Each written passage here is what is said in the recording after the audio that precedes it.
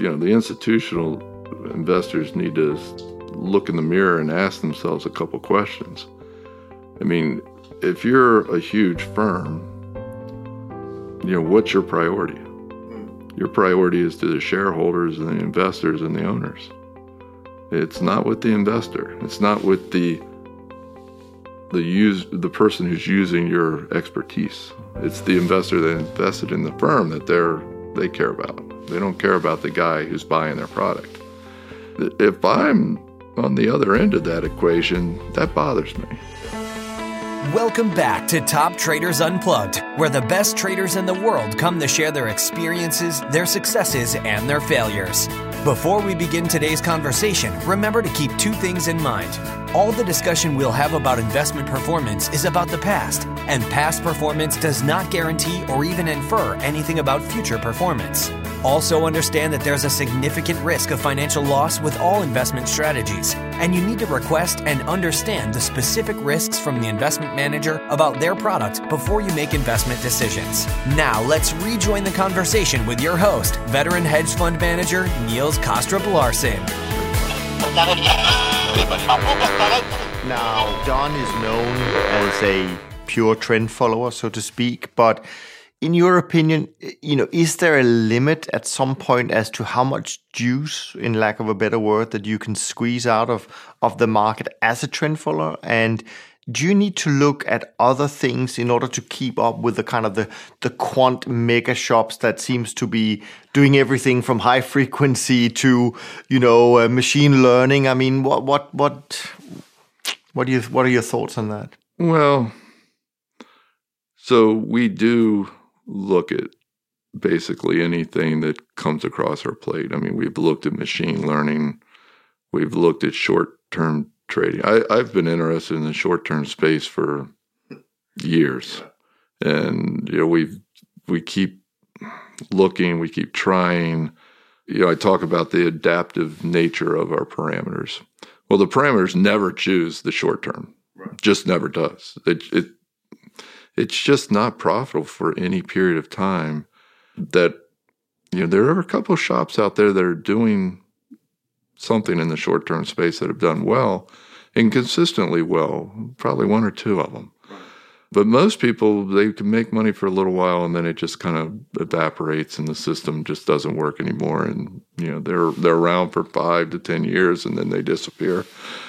I really feel if you can, the one missing piece in our program is short-term time frame. If I could find something that worked in the short-term time frame as a trend following component, I would love to add it to the program in some way.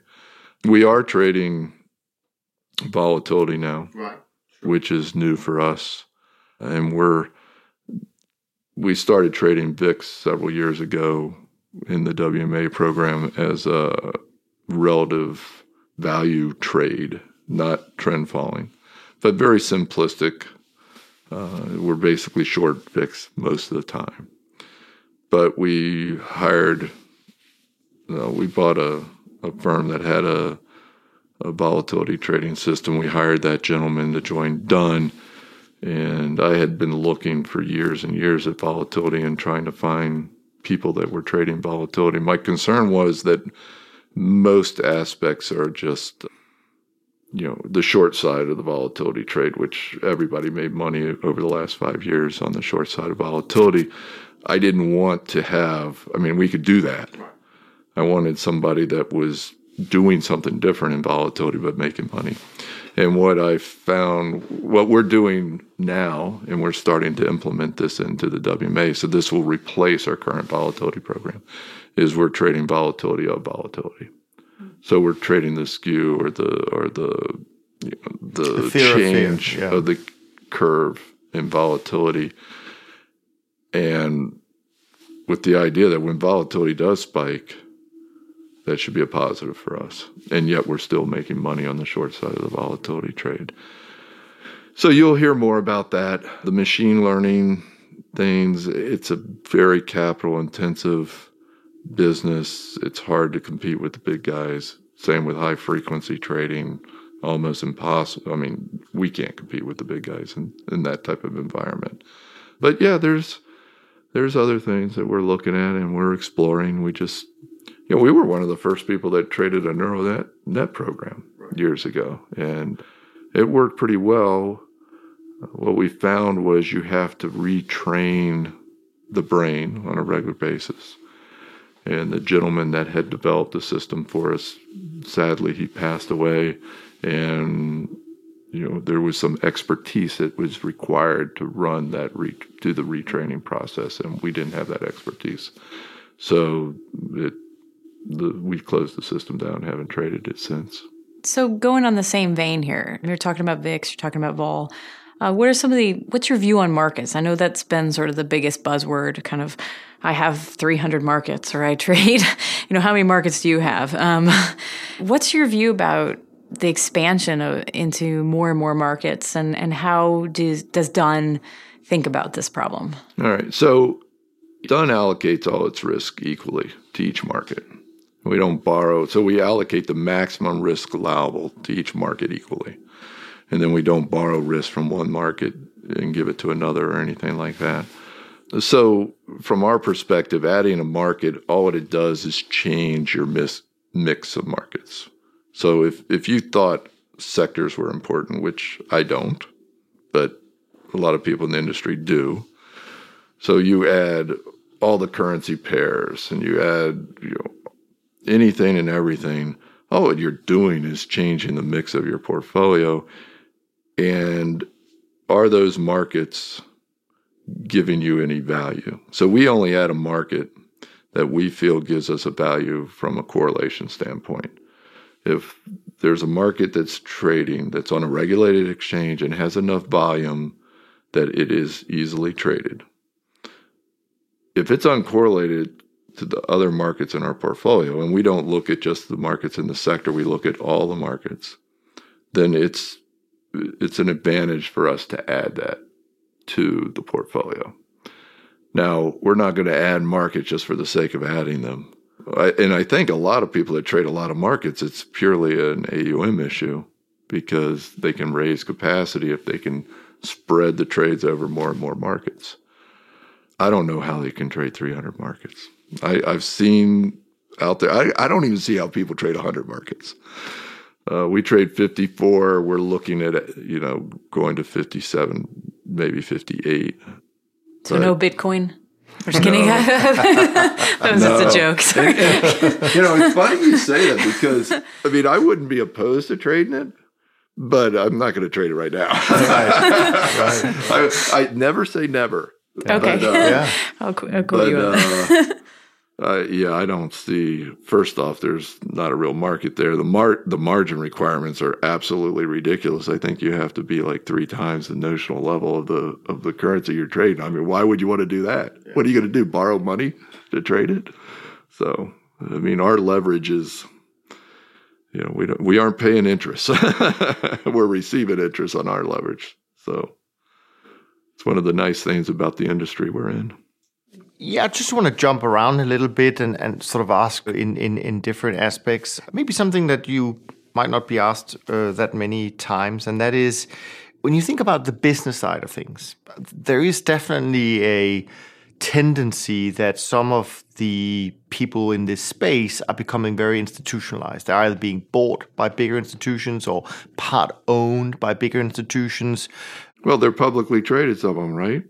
They actually present public financials. So what do you think is sort of the advantage, disadvantage of being your own privately owned company where, you decide versus, having access to these larger institutions and the resources that they may have? Have you ever thought about that? So, because clearly the institutional investors, they find kind of comfort. Let's face it, they find comfort in the big number, right? The 50 PhDs, the 200 people, et cetera, et cetera. But I just wanted to hear your sort of view on that institutionalization, even on the manager side. Yeah, well, clearly smaller gives you more flexibility. But I think the other thing is, the institutional investors need to look in the mirror and ask themselves a couple questions. if you're a huge firm, what's your priority? Your priority is to the shareholders and the investors and the owners. It's not with the investor. It's not with the person who's using your expertise. It's the investor that invested in the firm that they care about. They don't care about the guy who's buying their product. If I'm on the other end of that equation, that bothers me. Yeah. The big houses make more money off the management fee than they ever will off the incentive fee. They know that. Yeah. And their overhead is huge. They've got to have that consistent flow of capital. Now, the reality is that true? Probably not. I mean, if the owners of that firm took all the money they've made over the years and kept that available to put back into the firm during bad years, they could easily do it. I mean, that was Bill's philosophy. Yeah. I mean, think about it. DUNN went for 5 years without collecting fees. Yeah. Who paid the bills? Right. Bill Dunn did. And he didn't have to do that. Sure. But he thought that was, the proper thing to do. And also with the idea of long term, he's reaping the benefits of that today because 20% of the AUM we manage is our own proprietary AUM. And who do you think most of that money, the proprietary money, is Bill's? So the growth of his capital far outweighs the fees that he's made over the years. It's phenomenal because, you've seen our returns and, my feeling is we should be able to double people's money every 5 years. I mean, that's the goal.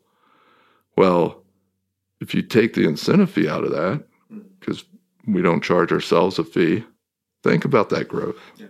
It's compounding is a wonderful thing. And, one of the 8 wonders of the world, as Warren Buffett says. It's absolutely true. And, all our employees, I would say most of them invest the lion's share of their investable assets with DUNN. Why wouldn't they? It makes perfect sense.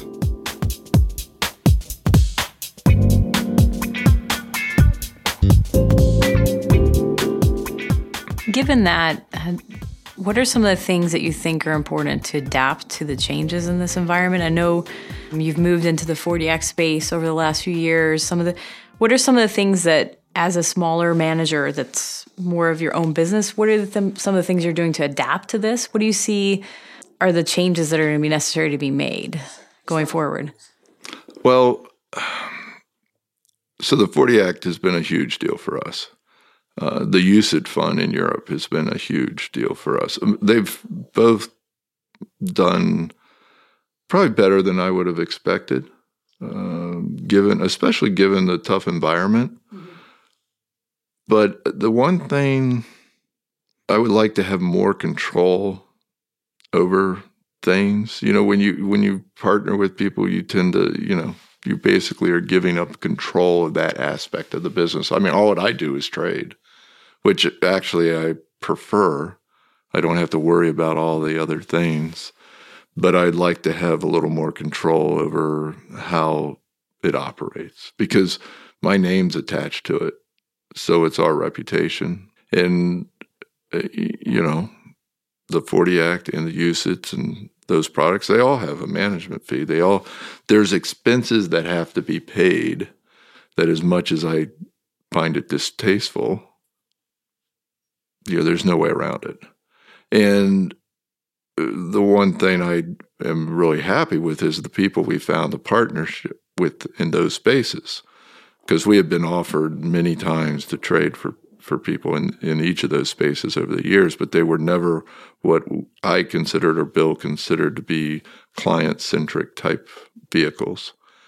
And, the people we did end up partnering with, they really do it the right way. I mean, they keep the cost to a minimum for the investor. So you'd say some of the adapting is really learning how to find the right ways to partner with others. It's finding the right partners and develop the right products. And if I was a bigger firm and had AUM, I mean, we'd go out and do our own, but we don't have that, capability.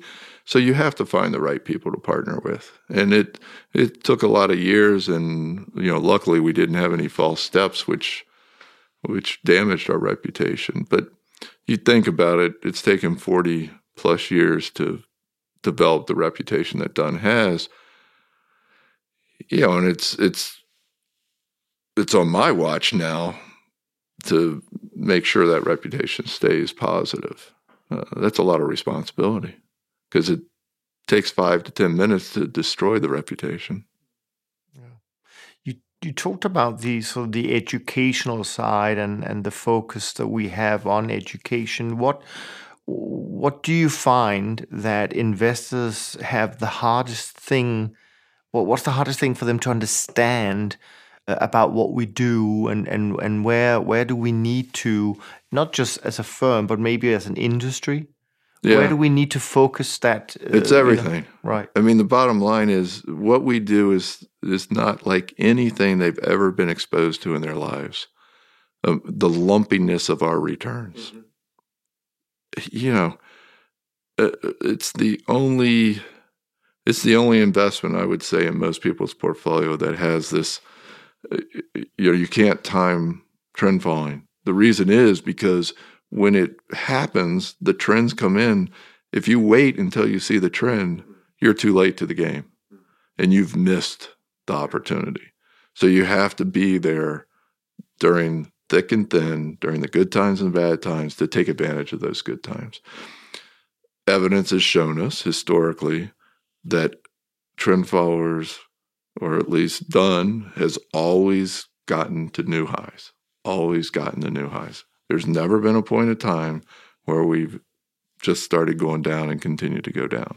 There's always a new high water mark. So if you stay the course, you're going to participate in those new high water marks. And the fact that we traded a higher volatility gives people the opportunity not only to perform as well as equities, but even better than equities over the period of time, but it also allows people to allocate less money to get the same bang for their buck. Because, if you're trading at a very low volatility, you have to allocate such a large portion of your NAV to get the value of the uncorrelated nature of our strategy.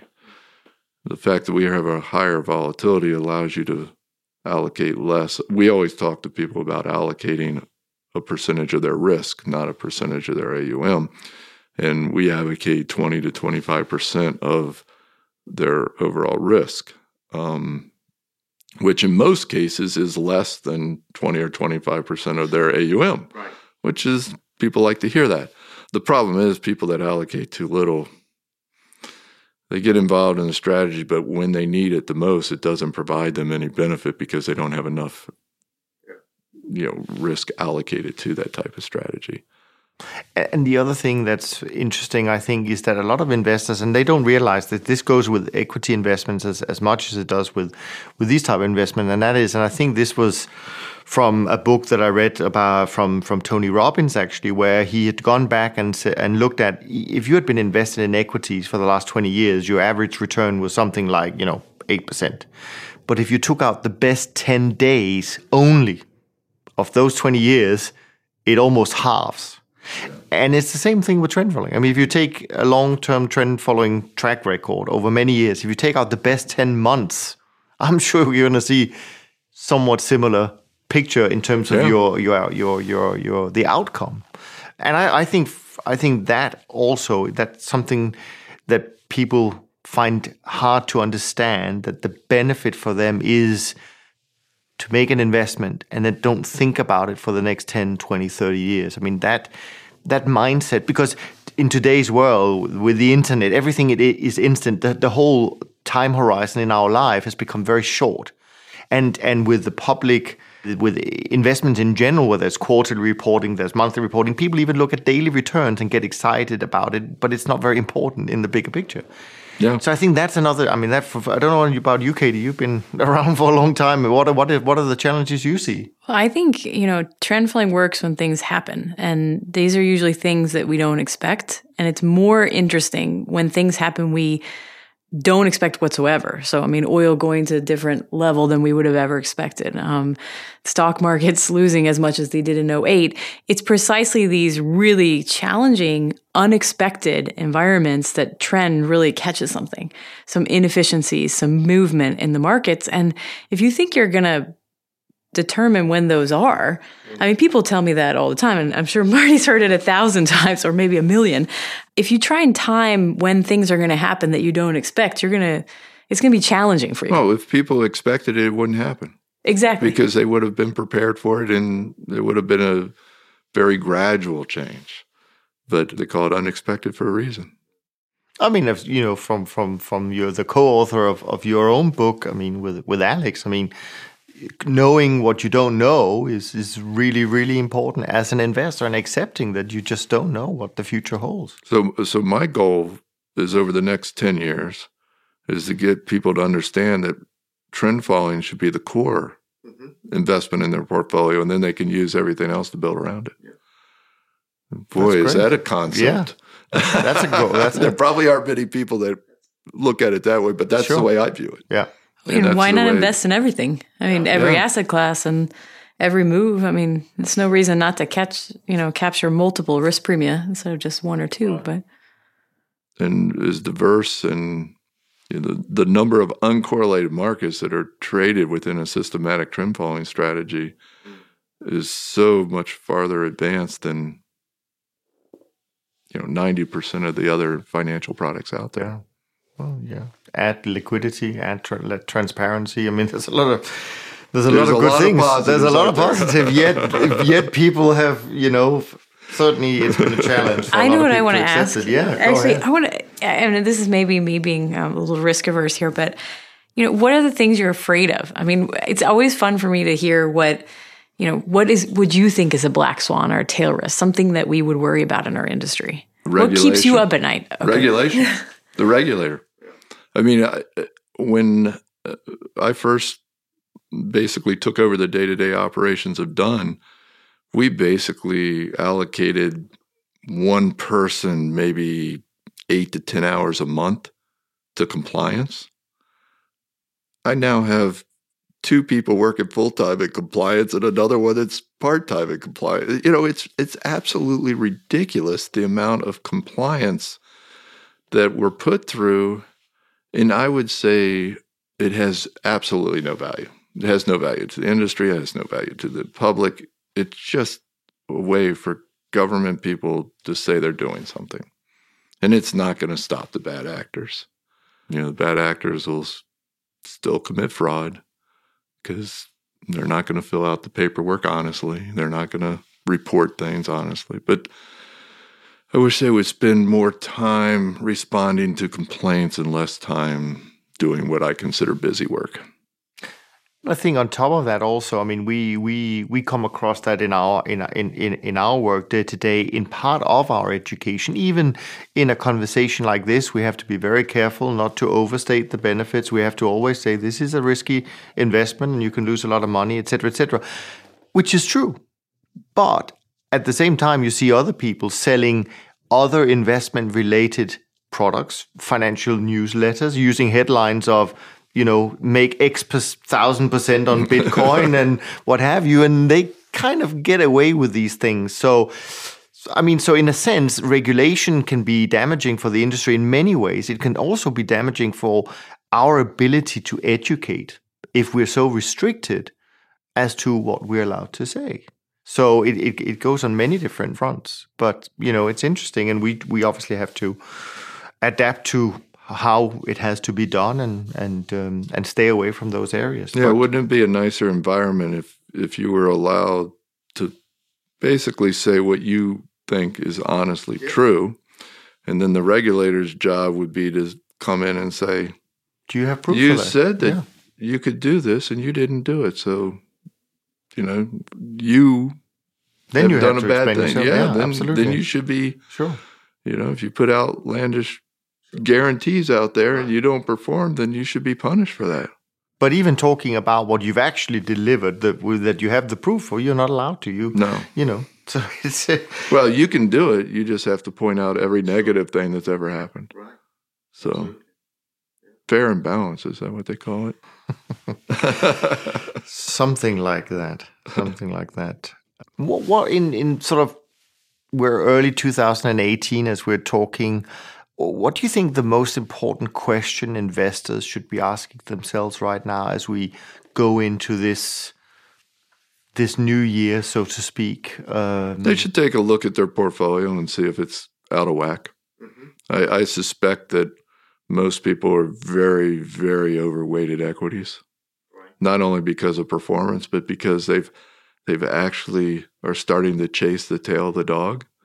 Getting out of the poor performers and putting more money in play at equity levels. And the reality is they should be doing exactly the opposite. Not saying that this is the year that you're going to see something bad happen in equities, because to tell you the truth, I'm not one of these people that thinks everything's so overvalued. When I look at the political environment and I look at the tax environment and I look at the deregulation and things of that nature, it makes sense to me that equities are going up. Of course, I don't rely on my opinion because I'm wrong more often than I'm right. But, it's like anything else. I mean, these equity markets will break. And the longer it runs, it means the more damage that's going to be done on the other end. And there's going to be a lot of people that are going to say, oh, how could this happen? And yet a lot of what's happening is that investors are being pushed into more risky investments. Oh, sure. Yeah, I mean, which is the tragedy of this, if and when it happens, I guess. I mean, the idea that you can get better dividend returns than you can in bond markets. Mm-hmm. I mean, it forces people to make hard decisions, and whether they understand the risk or not, this is where they need to be to get the returns that they were hoping to get. And the managed futures industry hasn't helped itself because it's struggled over this period of time too. It seems like the only game in town has been equities. And Bitcoin. Yeah, well...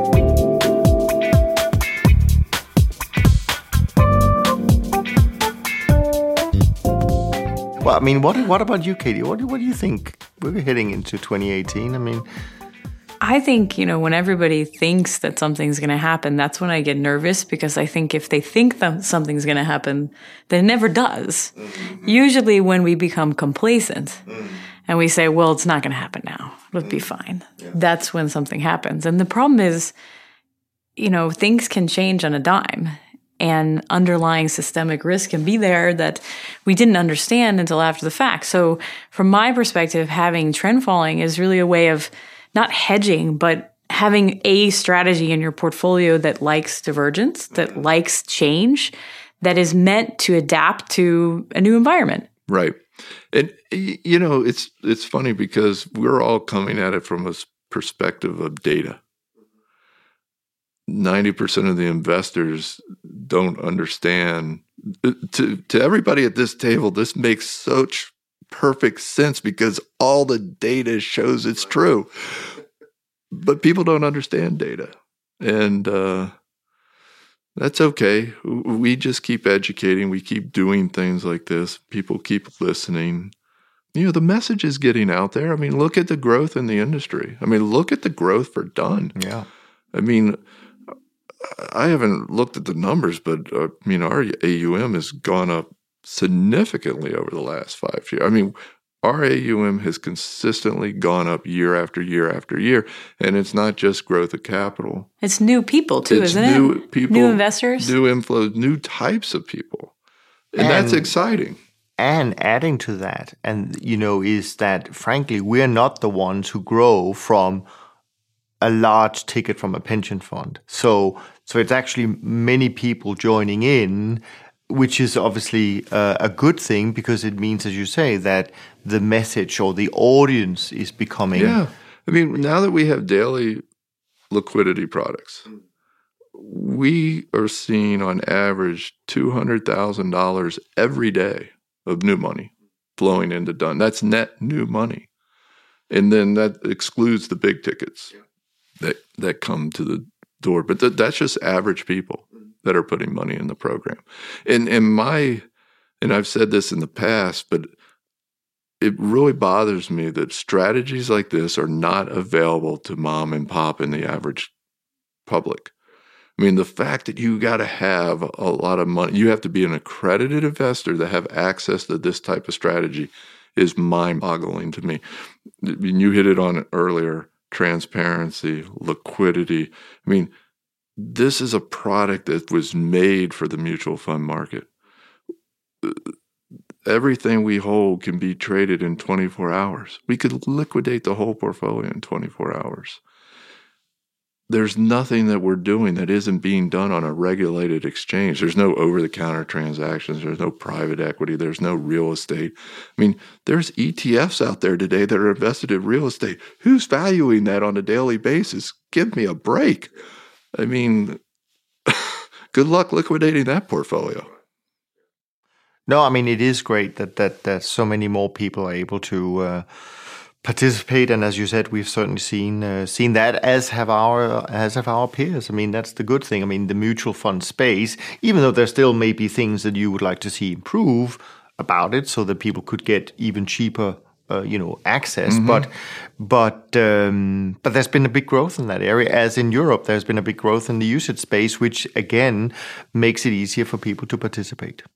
Maybe the regulators over time will start accepting this type of strategy as not being scary to them and see the advantage of it and start allowing for further investment. For instance, allowing in the 40X space to invest directly in the softs and some of the commodity products that you can't get access to today without going through a swap. Which only adds more cost and complexity. It adds more cost, and people write negative things about, swaps are scary and all that. But people have to understand the only reason that we do these things is to get access to markets that aren't available under a normal routine. And you want to have access to that diverse markets. It gives you more opportunity to make money. And actually programs with swaps are better for the investor than the programs without swaps. For investors who have only stocks and bonds, you want to be able to give them access to everything they don't have. Absolutely. And, the restrictive nature now is you can only directly invest in financial futures, which is equities and bonds and currencies, which they already have exposure to. So, Marty, one final thought. If you had something to impart on a rising star or an investor in our space, what would you have to say about the managed futures industry? I guess I'm excited because I'm excited that it seems like we're kind of hitting our stride. We're just kind of getting to that point where it's accepted. More and more people seem to be excited about the space. And when you given how much of a struggle it's been over the last several years, that's kind of amazing because this would be the point in time normally when everybody says managed futures is dead, trend following is dead, it'll never happen again. And yet that's not the conversation we're having. So I'm really excited about the fact that we seem to have that little bit of foothold and we're starting to move forward. And the onus is on us as an industry to keep that going through the education and keep preaching the message.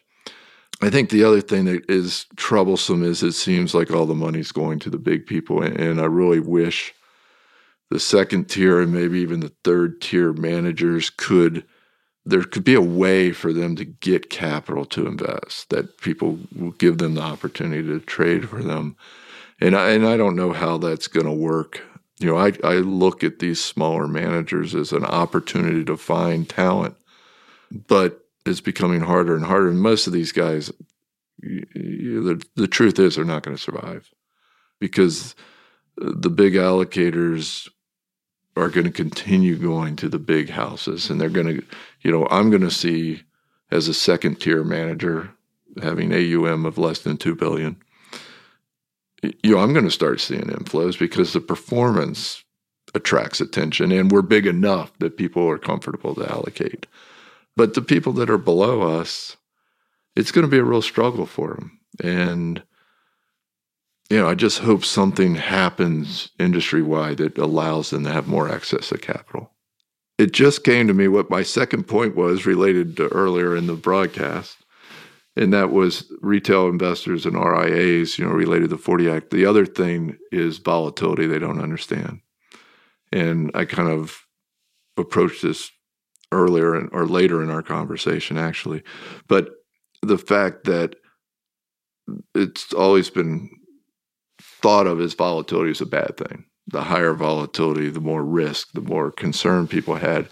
But we're slowly getting the message out there that the higher volatility that's offered by DUNN allows them to allocate less money to get the same bang for their buck. And therefore, it helps their portfolio. By allocating to something with a high volatility like we are, it lowers their overall volatility in their portfolio because of the no correlation aspect. So they can allocate a third of the amount of money that they might have to allocate to somebody else who trades at a low volatility. And that's one of the misconceptions that people have had. And it hasn't been very difficult for them to get to understand that. And when they do, it's like the light bulb goes off and they instantly think, if I'm going to allocate to this space, I want to allocate to you because it's more cost effective. Great. Well, on that note, let's wrap up this fascinating conversation recorded live here in Miami. Marty, thank you so much for being on the podcast and for sharing your thoughts and experiences with Katie and me. It is so important to have practitioners like you share these ideas, because when ideas become conversations that lead to action, that's when real change happens. And to our listeners around the world, let me finish by saying that I hope you got a lot of value from today's conversation. And if you enjoyed this as much as Katie and I did in making it, I hope that you will share these episodes with your friends and colleagues, and so that the conversation can continue. From me, Niels Kostrup-Larsen and Katie Kaminsky, thanks for listening, and we look forward to being back with you on the next episode of Top Traders Unplugged. And in the meantime, go check out all the amazing free resources that you can find on the website. Ready to learn more about the world's top traders? Go to toptradersunplugged.com and sign up to receive the full transcripts of the first 10 episodes of the show, and visit the show notes where you can find useful links to other amazing resources. Thanks for listening, and we'll see you on the next episode of Top Traders Unplugged.